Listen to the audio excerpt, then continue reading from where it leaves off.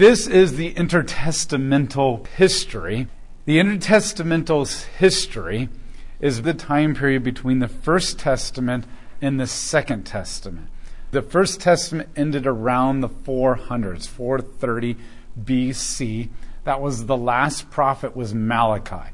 And we talked about how the prophets went silent and stopped talking, and God stopped giving revelation to his people, books of the Bible, Scripture. And then we enter into this silent years where all this history starts unfolding, because that's what humans do. And over 400 years go by until the next prophet, John the Baptist, shows up on the scene, which begins the Second Testament era. And we go through this period because we want to better understand the world of the Gospels. You go from the Persian Empire, letting them return, and you have this like podunk little group of people living in Judah, and they've just come back out of exile, and they have no king. They have a temple, but no Shekinah glory of God in it.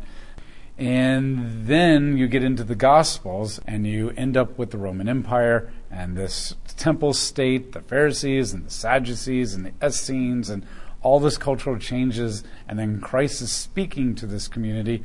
And a lot of what he says, we think we understand and make up our own American reasons, or we don't fully understand because he's addressing them. That's what we're going to go through, is this history from those two periods. The point is not to become like this knowledgeable expert person in every single detail. I'm going to give you a lot of names, and we're going to go through a lot of dates and histories, and we're going to cover 400 years of history and multiple empires and lots of political figures. I'm not trying to become an expert. Obviously, if you love history, you're going to probably be eating this up right now, and this allows you to like maybe dive in and deeper. And there's like, we live in a time period where there's so many more resources for the everyday normal person now. Like when I was first starting to study this back in seminary and stuff, it was like you had to go to like a library, like not just like the Columbus Library, they don't have much. You had to go to like university libraries, and you had to check out these books and read through them. Now there's people who just eat this stuff up like candy, and they've made really good YouTube videos, and they'll take you through every single arrow that is shot step by step in battles if you really like that kind of stuff. And they're not that detailed, but I'm just kind of making points. And the graphics are very good. So we live in a day and age where it's a lot easier to demonstrate and teach this stuff. So if you're really interested in stuff, I can send you YouTube links of great videos that kind of detail these battles and go through these historical figures. The main point for us today is just to paint a picture of the world. The main thing that I'm trying to help you understand is the chaos of governments and empires. And the other main thing is what the Jews are going through all these years. Absolute chaos and oppression that they lived through decade after decade after decade. That's the main thing I want you to see. And the third main thing is the ideologies, the worldviews, and the people groups in Israel that grew up out of this as a response to this, so that you can better understand why they are what they are when we get into the gospel. When we end the First Testament, the empire that's in control is the Persian Empire. Now remember, the first empire that really came into power. We had little kingdoms here and there, like the Akkadians, and the Egyptians were much bigger, and the Canaanites and the Hittites, and all these kingdoms that were going throughout human history. But the first world empire that really showed up on the scene were the Assyrians in the 700s. And they took Israel, the northern tribes, and a whole bunch of other nations into exile and scattered them across the world. And then around 560s, the Babylonians came in and became a new world empire that the world had never seen before. And they conquered the Assyrians, they conquered Egypt, and they came in and they took over. And they took Judah, the southern kingdom, and a few other nations into exile and scattered them as well. And then they were overcome by the Medians as the Babylonian Empire began to wane and lose its influence and power, but still existed. The Median Empire began to rise up in power and become more dominant, who helped Babylon establish itself and take over the world. And then out of the Median Empire came a man by the name of Cyrus II. And Cyrus II betrayed his grandfather, who ruled the Median Empire, and then established his own throne and established the Persian Empire. And so he is the king who then allowed the Jews to return back to Judah starting in 539 BC. That is the last final books of the Bible that we covered the last time we met, which is basically Ezra, Nehemiah, Esther, and the final post-exilic prophets that are all under this Persian Empire. In 539 BC, Cyrus II allows the Jews to return. And under three returns, three ways, they began to return. And they returned back to Israel, but it's now called Judah. So Israel as a nation of 12 tribes no longer exists. You only have this tiny little city-state by the name of Judah.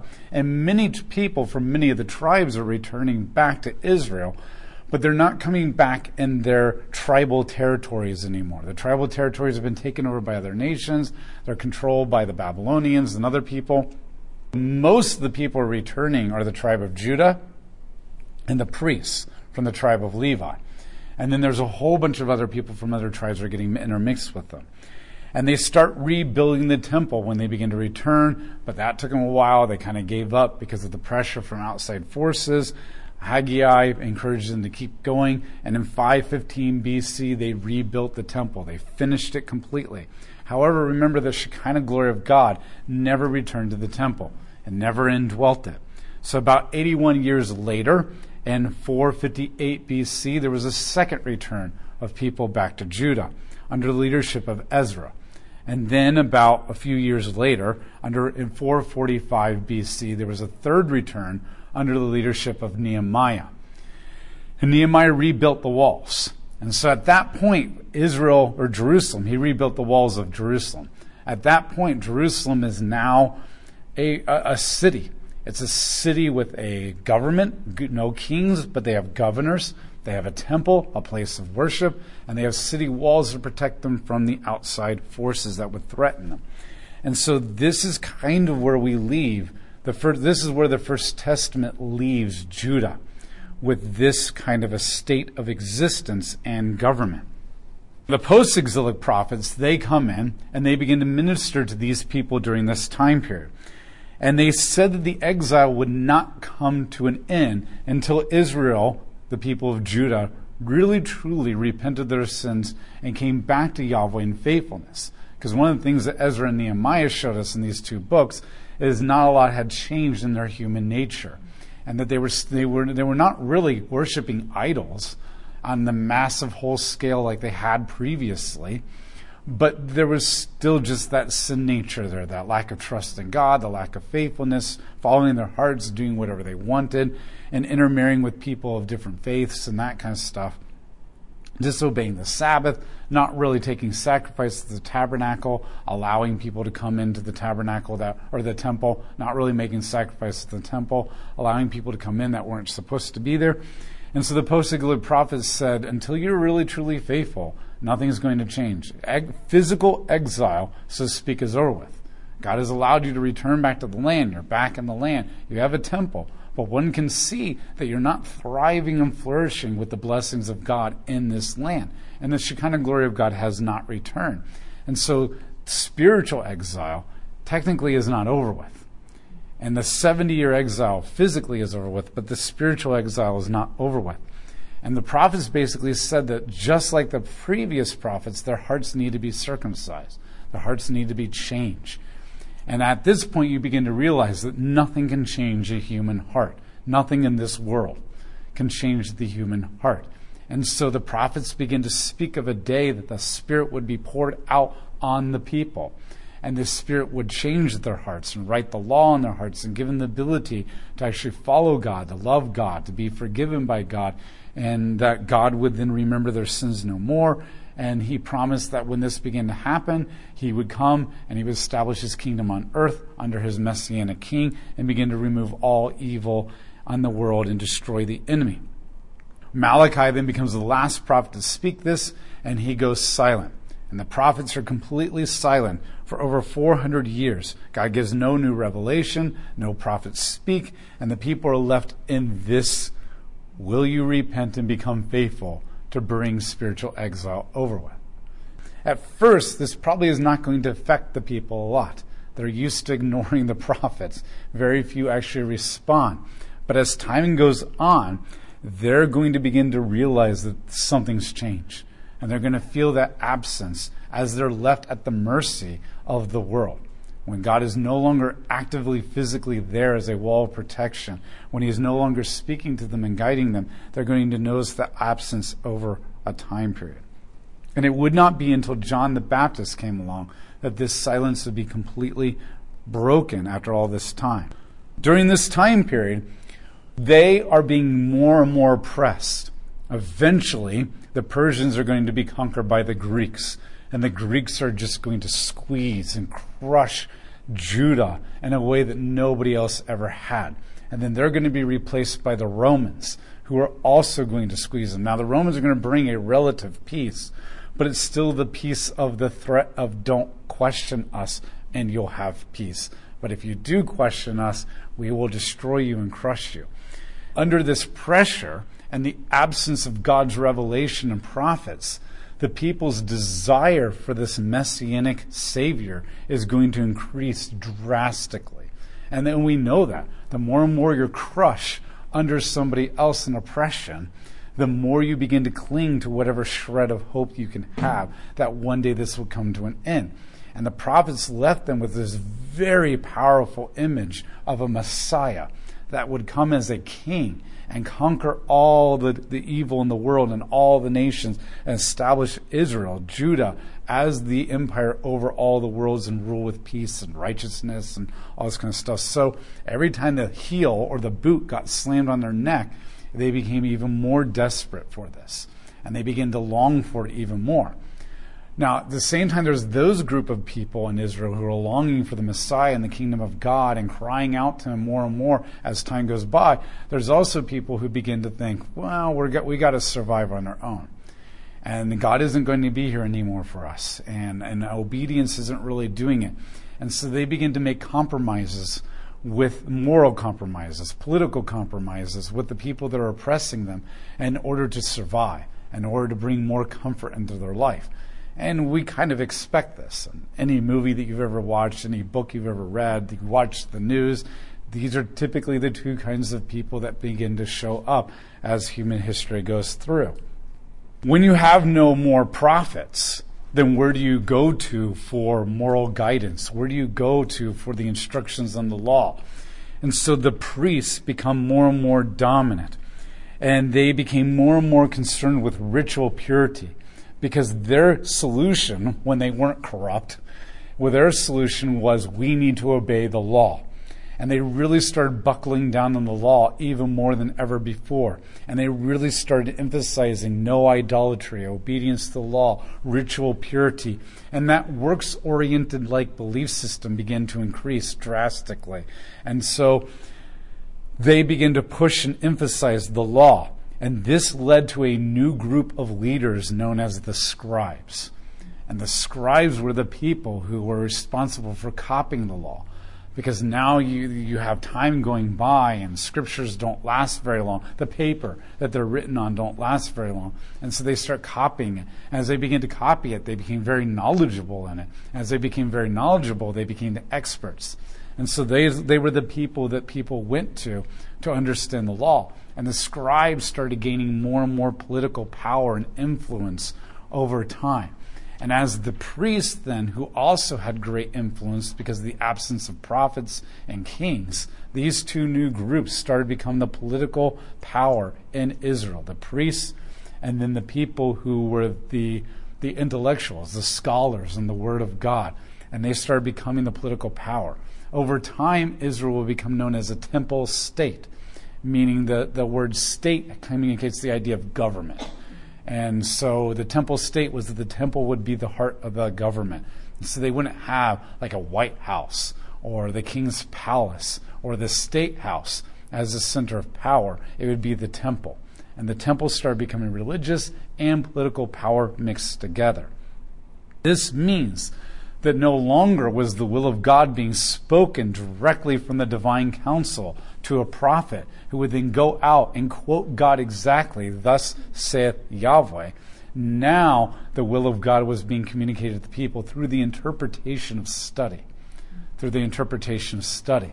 Now, you would say, well, that's kind of like today, right? I mean, most of what we know from the Bible comes from people who are scholars, have dedicated their life to studying it, and then we can study the Bible too because we have the access to it through the printing press. And so a lot of our understanding of the will of God comes through the interpretation of the Scriptures. And yes, that's true. However, the difference is, hopefully, we're leaning mostly on the Holy Spirit who's indwelling us. And we talked about this at the end of the post-exilic prophets, that now through Christ, we can have the divine counsel actually in us.